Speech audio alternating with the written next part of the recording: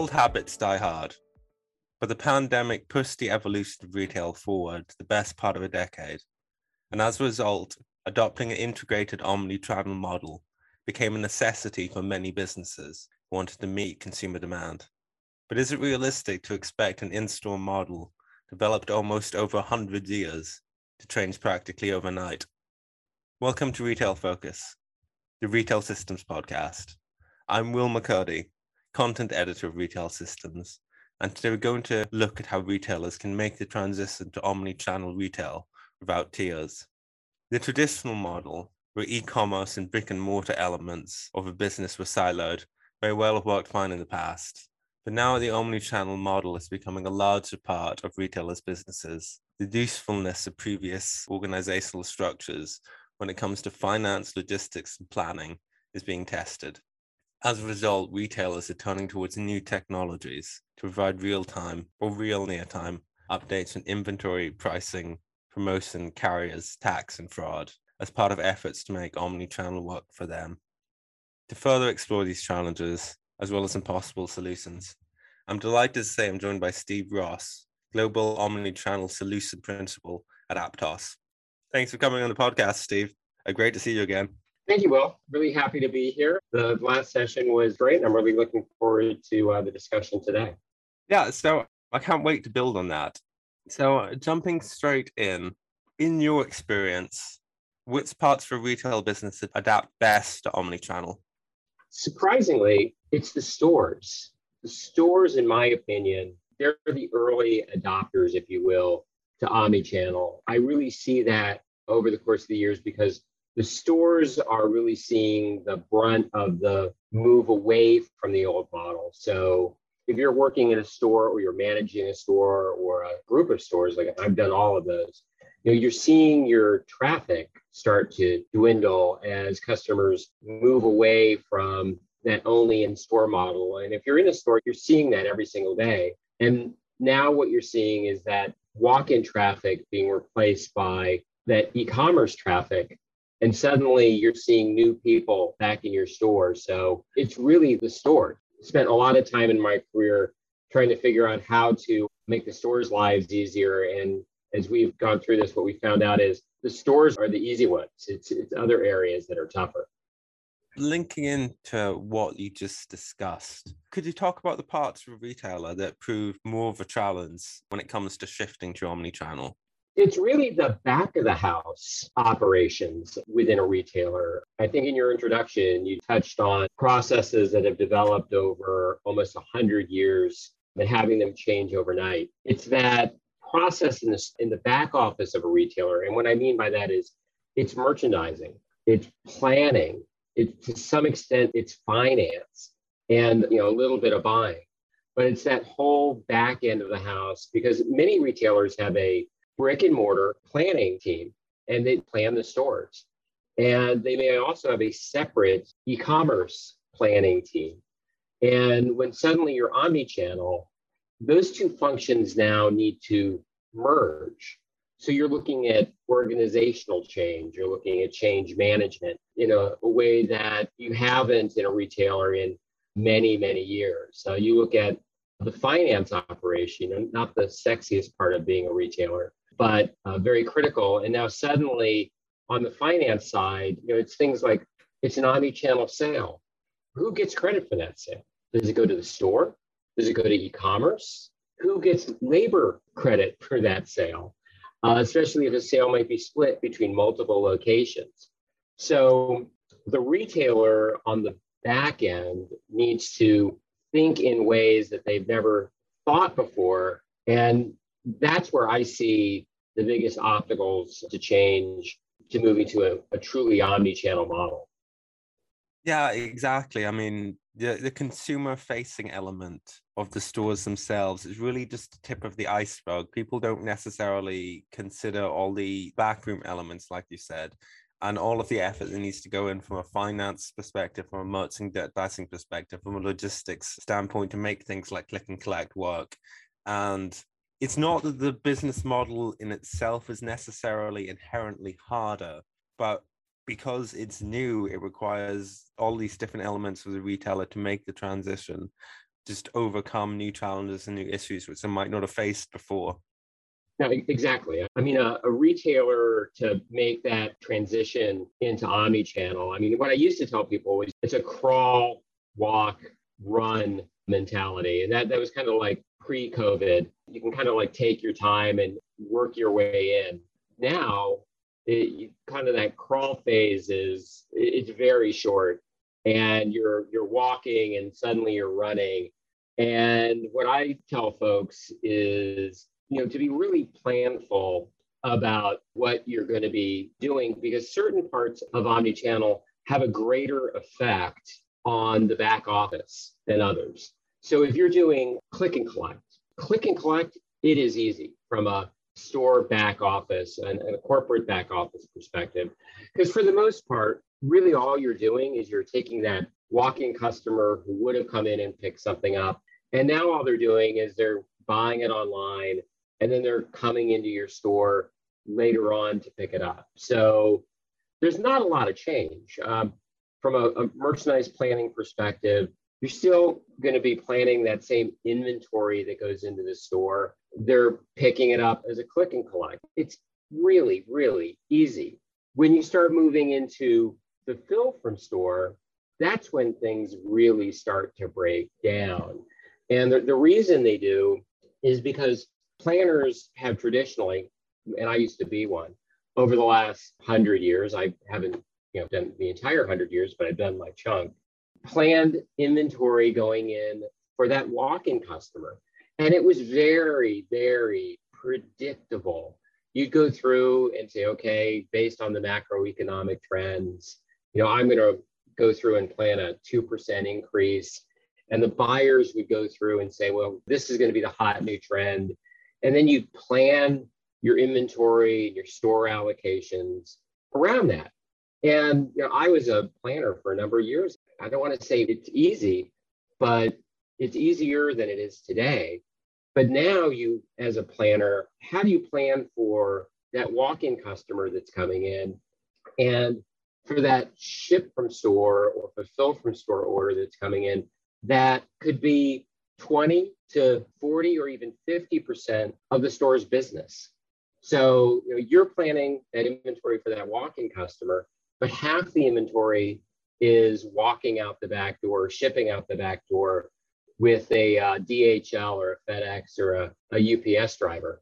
And that's the rub right now as far as the transition for most omnichannel retailers. So pulling things back slightly, looking at more of the picture as a whole, what would be the advice that you would give to retailers approaching transitioning to omnichannel generally? And I'm going to use the same word that we touched on in our prior podcast, which is be planful. Think about, what do you want to do? So if you're going to start with click and collect, that's not going to have a real big impact on your back of house. It'll have an impact on your stores. So plan through that. And if you're moving into fulfill from store or pick up in store, then you need to go through and think about, all right, if 20% of my business or 20% of my inventory, let's say, for a given store is going to ship to an e-commerce customer, how do I plan for that? How do I create a financial plan for that? How do I replenish back in to that? And if I'm a finance person, how do I include that in the store's financial plan or in their incentive plan? So, what I tell people is, I'm a big fan of, all right, I'm going to be a bit of a geek. I'm into Dungeons and Dragons, is, game it out. Go through and figure out what happens if X. You can literally sit down and run a simulation like a dungeon master would of, okay, 20% of my inventory is going to be going out my back door. 30% of my inventory is going to go out my back door. We have some clients where literally half of the inventory that goes into a store doesn't walk out with a customer. It walks out with a carrier. So work through that. Work through what are the impacts to your distribution network, to your DCs, to your merchandise planning process. And it's a lot easier to go through and simulate that or kind of game through it than it is to learn it on the fly as you're doing it.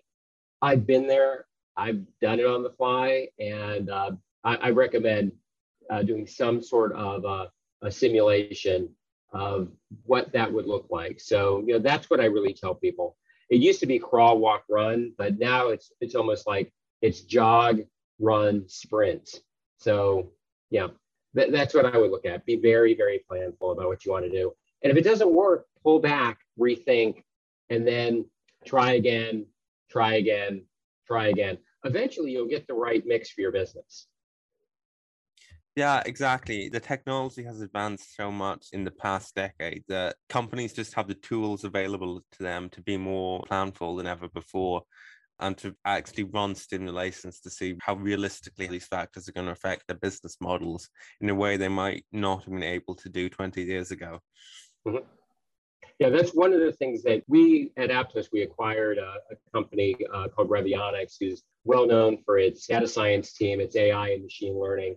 And that for our application is actually one of the things that we're looking to build into it in the future is something we're calling sandboxing, where you can go through and look at changes, those type of changes, and see what are the impacts to your distribution network by running that simulation through a AI decision engine. I basically call it Skynet with the Revionics team. But the idea is that it just gets better and better over time as far as predicting that behavior. And it goes through and will let you know what's the most profitable activity for your business. Because if you're a retailer who's selling 1,500-pound handbags on High Street, or if you're a retailer who's selling 15-pound jumpers, you're going to need different strategies. So we always recommend go through and model that out so that you can see what the impact is to your business. Because at the end of the day, you want to be profitable. But for your customer, you also want to be efficient and effective and give them a great experience day in, day out. And the prior model took 100 years to build, and it was very kind of pick and shovel, trial and error. And luckily now we've got technology that can help us build that new model faster using data. Yeah, I mean, trial and error, it's a good way to learn, but it's not necessarily as necessary as it was in the past. People now have the tools to do that trial and error process virtually and not actually have to make mistakes in the real world where it has the potential to be a lot more damaging and obviously a lot more expensive. Exactly. And that's one of the things I've learned as I worked with our Revionics data science team. And what I will say is that AI and machine learning has challenges of its own.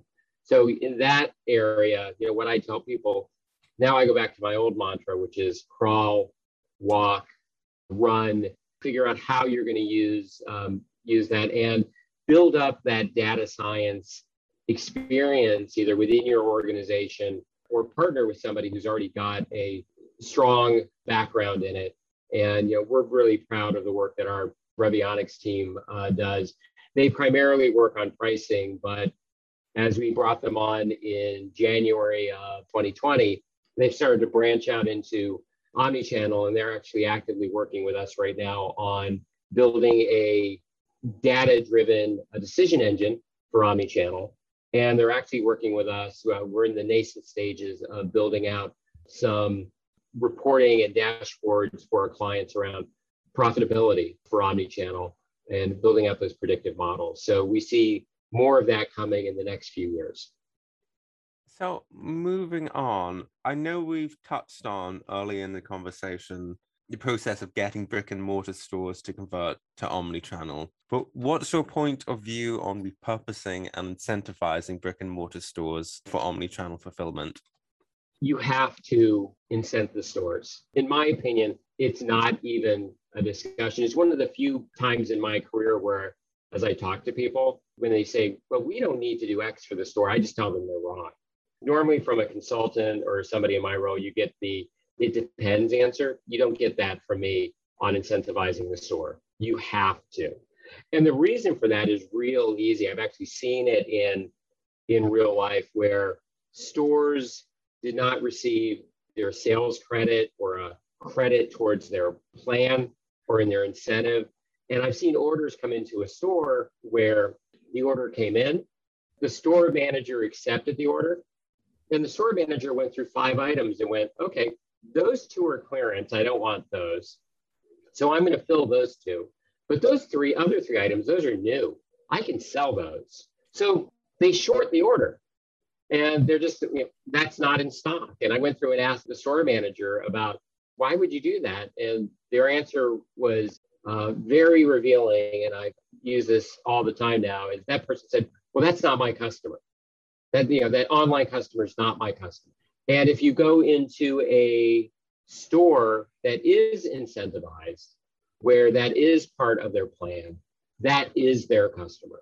I've seen retail stores that will actually go out of their way to go through and get additional omni-channel orders so that they can drive additional sales. I had this one store of all places, like West Nyack, New York, and they realized that they had a Staples in the mall. So they actually would get their orders, and we had you set a capacity per store. Say you can handle like 20 orders a day, maybe, or 30 orders a day. So they would get their 20 or 30 orders, they'd fill them, and they would actually put them on a trolley and roll them down to the Staples store and get them scanned. And the way that our system worked, and almost every order management system works, is that when they get scanned, they're considered shipped, and suddenly your queue empties and you can do more orders. So this store figured out how to handle like 100 or 200 orders a day. So I'm not recommending stores do that, but that store owned that business. It was the exact opposite of what I saw in that prior store where they were like, that's not my customer. So the most important thing is to incentivize the store, make that online sale part of the store's plan. It's part of their bonus structure. Go through and plan labor into that store so that they can handle 100 or 200 orders a day, because that's the equivalent of, say, 2 full-time people during the course of the day, picking, packing, and shipping. So that's the store side. On the back office side, what I would say is you really need to think about how you want to leverage your stores. Not every store is created equally. I wish, every store in a chain was, an A-level store on High Street or on Michigan Avenue in Chicago, or, on Fifth Avenue in New York, and did that kind of business. They don't. You have a lot of what I used to call and still call like C-level or D-level stores that are in little towns or less than desirable locations in terms of traffic. And so you think about, what do you want to use that store for? Do you want to use that store as a mini distribution center? Do you want to load a store up with additional inventory and additional fixtures and possibly racking, but definitely additional labor, and turn a store into a little mini warehouse that could cover different parts of London or different parts of Manchester or different parts of Birmingham? You probably, for London, you take like probably 5 or 6 stores, turn them into little mini distribution centers, and suddenly you've got London covered for next day delivery, possibly even same day delivery. Then you can also look at those same stores and figure out if you want to use a hub and spoke model where, Will, I don't know if you've experienced this, I certainly have, where, I ordered something from Amazon the other day, 3 items. I got 3 different packages. That is just crazy from a profit perspective.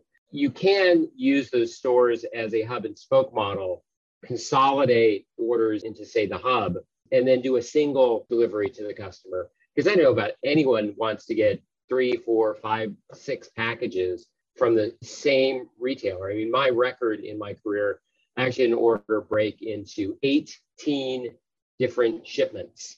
And so that customer received 18 different parcels from us. So long story short, definitely incentivize the stores and definitely plan through how you want to use them in this new omni-channel world.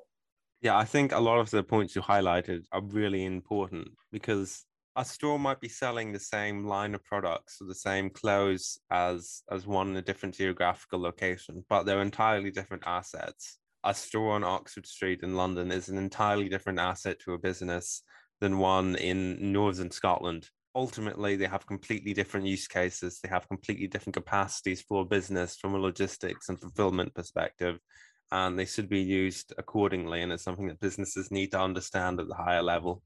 Yeah, I've got stores that, I mean, really wouldn't exist in my past career if it weren't for omnichannel. We would have closed them. There wasn't enough business, enough walk-in business to sustain them, to maintain the overhead costs. And they were, as a retailer, I mean, every single month, if you're in operations, you review leases, you're reviewing stores that, who do I keep open? Who do I put on a potential close list? Who do I put on a remodel list? And I'd say a good 10% of my store fleet survived because we transitioned them into omni-channel distribution centers. And to your point, not every store is created, equally well. You wouldn't want that store on High Street that goes through and has a tremendous amount of walk-in customers to be your prime omni-channel distribution store. You wouldn't, because you would be cannibalizing sales from that store. You literally would be pulling product out the back door that you definitely would sell out the front door. Whereas in some of those C and D level stores, that's just going to be a markdown for you. There's no way around it. You're just going to mark that down if you don't ship it out the back door. So what you end up doing in those retail stores is just dramatically improving their profitability over time. And instead of them being a weight around your neck as a retailer, they suddenly are shining stars in the organization because they've got a new purpose, a new lease on life. So linking into that, I just wanted to touch on how important you feel the cultural and brand identity piece is when it comes to moving a more traditional retailer towards the omni-channel model. Your brand and your culture, they're paramount. The brand that the customer experiences in the omni-channel model, it really shouldn't change. If you pride yourself on great customer service, and a lot of retailers do, then in the omni-channel world, you provide great customer service. So if you've got a click and collect sale for a customer that's walking in, it's ready for her when she walks in. And before then, it is ready within 30 minutes, if not better, of when she puts that order in. It doesn't take a couple hours. It definitely doesn't take a day. One of my worst experiences early on was took forever to do a click and collect order, but she expects the communication back to her within 30 minutes. She expects that when she comes into the store, that she can be in and out within a few minutes. And so having that great customer experience that she would get in the store extends into the omni-channel world. And she also expects that, and this extends a little bit past the kind of the omni-channel of inventory, is that you know her in any channel.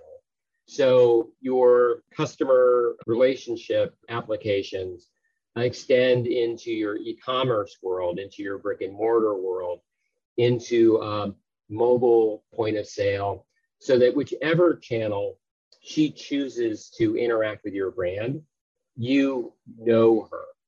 And then the other side is that for most of omnichannel, especially for the fill from store, all of that should be completely transparent to your customer. I've been doing this for a lot of years. When my wife gets a package, I can tell a package that came from a distribution center versus a package that was picked, packed, and shipped from a store. She can't tell the difference. So to put it in perspective, 80% of omnichannel is shipped from store in some fashion or another. And that 80%, the customer should be oblivious to, except for the fact that instead of it taking 4 or 5 days to deliver to her, she's getting it now in a day or two. But she shouldn't know where it came from. The only thing she should know is that your brand is now delivering to her faster with what she wants. Yeah, ultimately, the vast majority of consumers aren't thinking about supply chains involved in their goods. They aren't thinking about how the product is being delivered. They're not thinking about what's going on behind the scenes in the warehouses, what the retailer is doing. All they're thinking about is the customer service, which they themselves experience, the end product. And ultimately, that's what retailers need to be thinking about, despite what's going on behind the scenes, as you've outlined. It should be transparent. What your brand means to your customer today, you need to preserve that or make it better as you move into omnichannel. For her, what she sees in your brand, it's not like, hey, we can do buy online, pick up in store, or we can do fulfill from store. And suddenly she's going to have a different perspective. She will have a different perspective if her orders are canceled. She will have a different perspective if when she walks in, her orders aren't ready. But that's why it is important that what is important to you as a retailer, what is important to you as a brand, just extends. And again, it's being planful. And operationally, if things aren't working, pull back, rethink, redeploy, and work on it until you're great at it. It's one of the really great things about omnichannel is you've got that ability to pull back, rethink, and redeploy in a very, very cost-effective manner in a way that you don't in the old brick and mortar only world. So one more thing which I wanted to touch on is it's a pretty big elephant in the room, but could we talk about how the move to omnichannel typically impacts a retailer's IT systems? Okay. My opinion is there's suddenly a demand for more accuracy. You've got to be accurate. You've got to have good information. And you've got to have that information in real or near real time. So, I'll go back to the old days when I started. You may not understand this, Will, but back in the old days, there used to be magnetic tapes that like you'd store your store's information on as it went through the store system. And my first job was as store operator was to take that big magnetic tape off of the computer in the back of the store, and I would ship it to head office every single day. And that's how we downloaded sales. So about a day later, 2 days later, head office, we get our sales, and they would be decremented out of the audit system. God, I'm aging myself. But that's how things worked for a long, long time. It was like overnight batch systems or next day systems. Omnichannel doesn't work in that world. Omnichannel needs to work in the world of real-time information. We need to know that you just sold that red jumper in a large in the store in Oxfordshire. We need to know that because we've got that inventory built into our system. And there's a customer in Glasgow who's looking online, and that red jumper is in stock, and we're going to assign it to be shipped to that customer in Glasgow. And if that information isn't right, you get this set of cascading failures, orders that won't be fulfilled, orders that get moved from one supplier to another, and things go wrong very, very quickly. So the demand on the IT systems is A, for your accuracy, and is B, for going through and working in real time or near real time. And then as that system is working, it is integrating with all of the other systems in a real or near real time manner. So pricing, promotion, inventory, fraud, tax. So, when I demo our order management system, what really amazes people is they're like, show us order creation. And I'm like, okay, I'll go in and build an order. And I'm like, did you see that? I go, what do you mean? I go, I click purchase. That's order creation. It happens literally in the blink of an eye, where the system goes through and looks at inventory availability. What's your latest price? Where is that inventory? what's the capacity of your network at that moment. It goes through in that moment, calculates tax, looks at fraud, goes to your payment provider for authorization, and then starts looking for carriers, and then assigns the order to the best location based on rules that you have selected. That happens literally in the blink of an eye. I literally cannot show it to people. I have to like slow it down and show it to people as we demo because it happens so quickly. You know, the old days, overnight batch processing or that magnetic tape, those days are gone. Things are in real time. And you know, it used to be like a year or two ago, things could update like every 15 minutes or so. Now we're updating like literally every 30 seconds. And you need that because on a Black Friday or Cyber Monday, that inventory is being pulled out of your stores, and your omni customer and your in-store customer are both looking for that product simultaneously in the same location. So from an IT perspective, a lot of your legacy systems, they remain the same. They just need to work faster and they need to work a little bit smarter.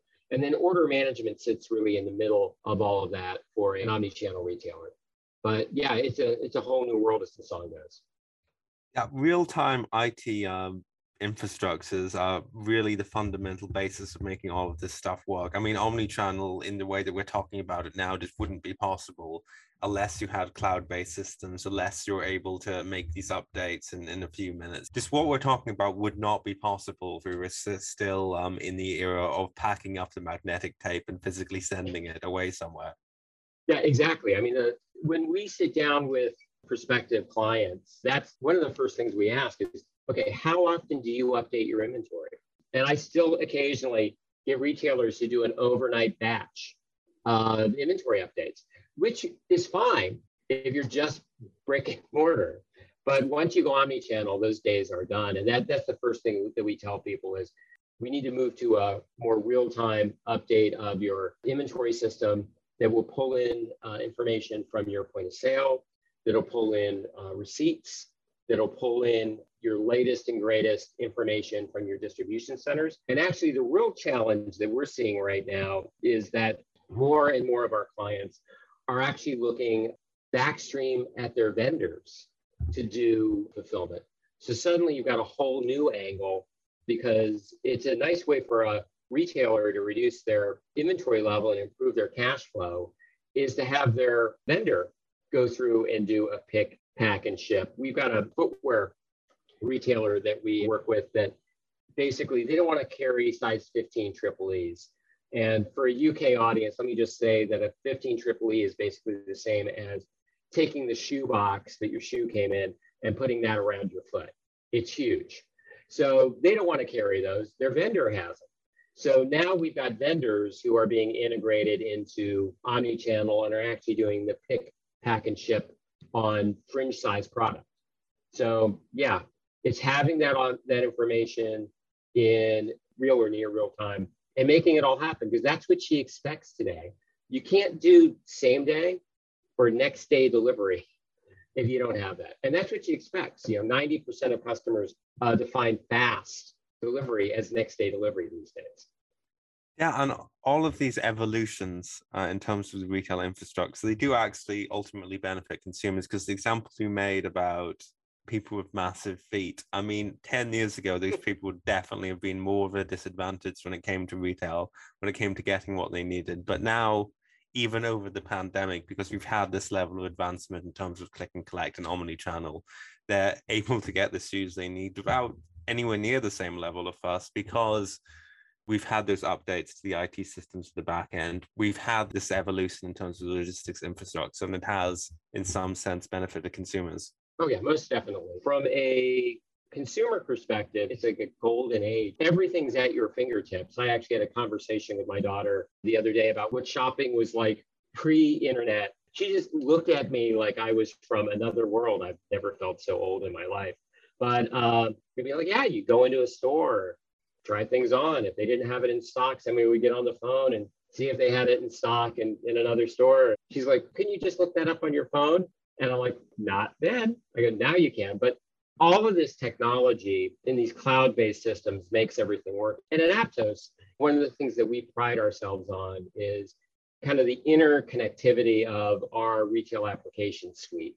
We have a merchandise planning application and a forecasting application and point of sale systems and a warehouse management system and CRM, a customer relationship system, and order management. And they all work together seamlessly. And you really need that to make things work. And if you don't, you kind of cobble things together. We've got clients with very old legacy systems, and we can cobble things together and make them work. And over time, we move them into more modern applications. But you don't need to have the most modern applications to get started and to make things work for you.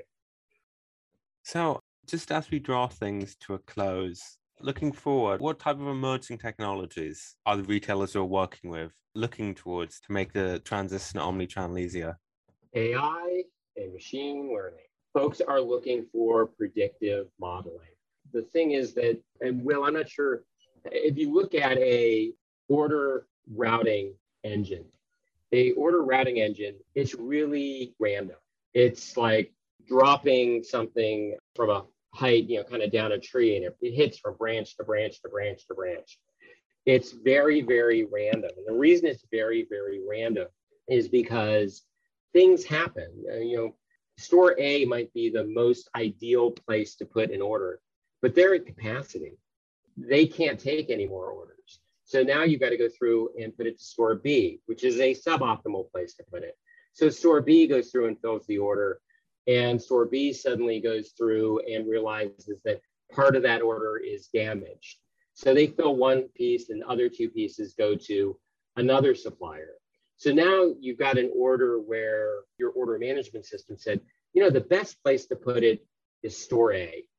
And in actuality, it has now been split between store A, store B, and store C. So that is what drives planners crazy. But that is the sort of chaos that a artificial intelligence or a machine learning system does. When I described that situation to our Revionics team, like their eyes suddenly brightened up.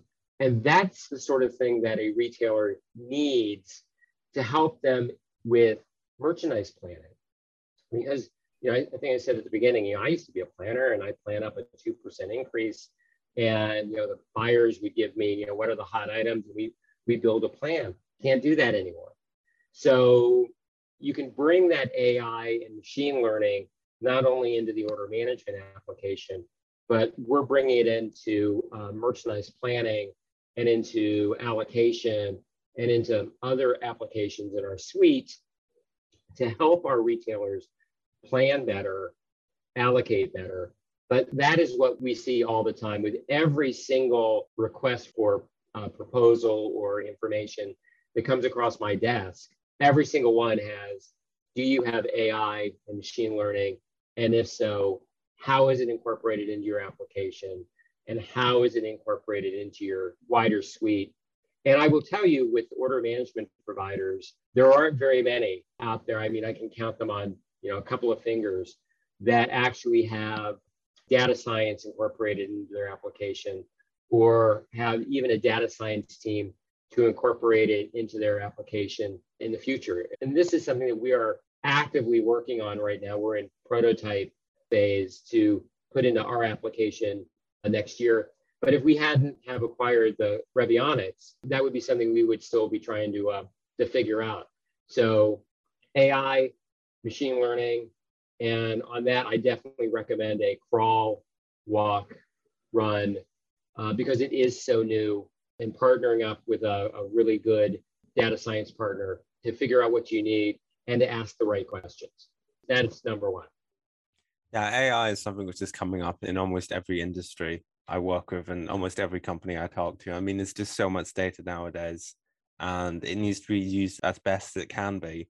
But that's simply not possible for humans to do. It's so far beyond the capacity of human planners, AI nowadays for retailers, and in fact for practically every major company. It's becoming a necessity. There's just no way to make the decisions that need to be made without it. And it's not going to be going away anytime soon. It's just going to get a bigger and bigger part of the world we live in, for better or worse. Yeah, it is what it is. things don't get easier. I wish they did. I just don't see that happening. And customers, there's this whole, I think we brought it up in the last podcast. There's this, what I call the omni-channel of stuff, which is about inventory. And it's the omni-channel of, say, the last 20 years of where's my inventory, optimizing my inventory, buy from anywhere, fulfill from anywhere. But kind of where I see the next phase of omni-channel moving is that omni-channel of data. And it's understanding who you are as a customer and being able to relate to you regardless of which channel you're shopping with me on, whether you're in my store, you're on your phone, you're in your office, actually on a PC, or you're on a social media site. We know you regardless of where you are. We know your history.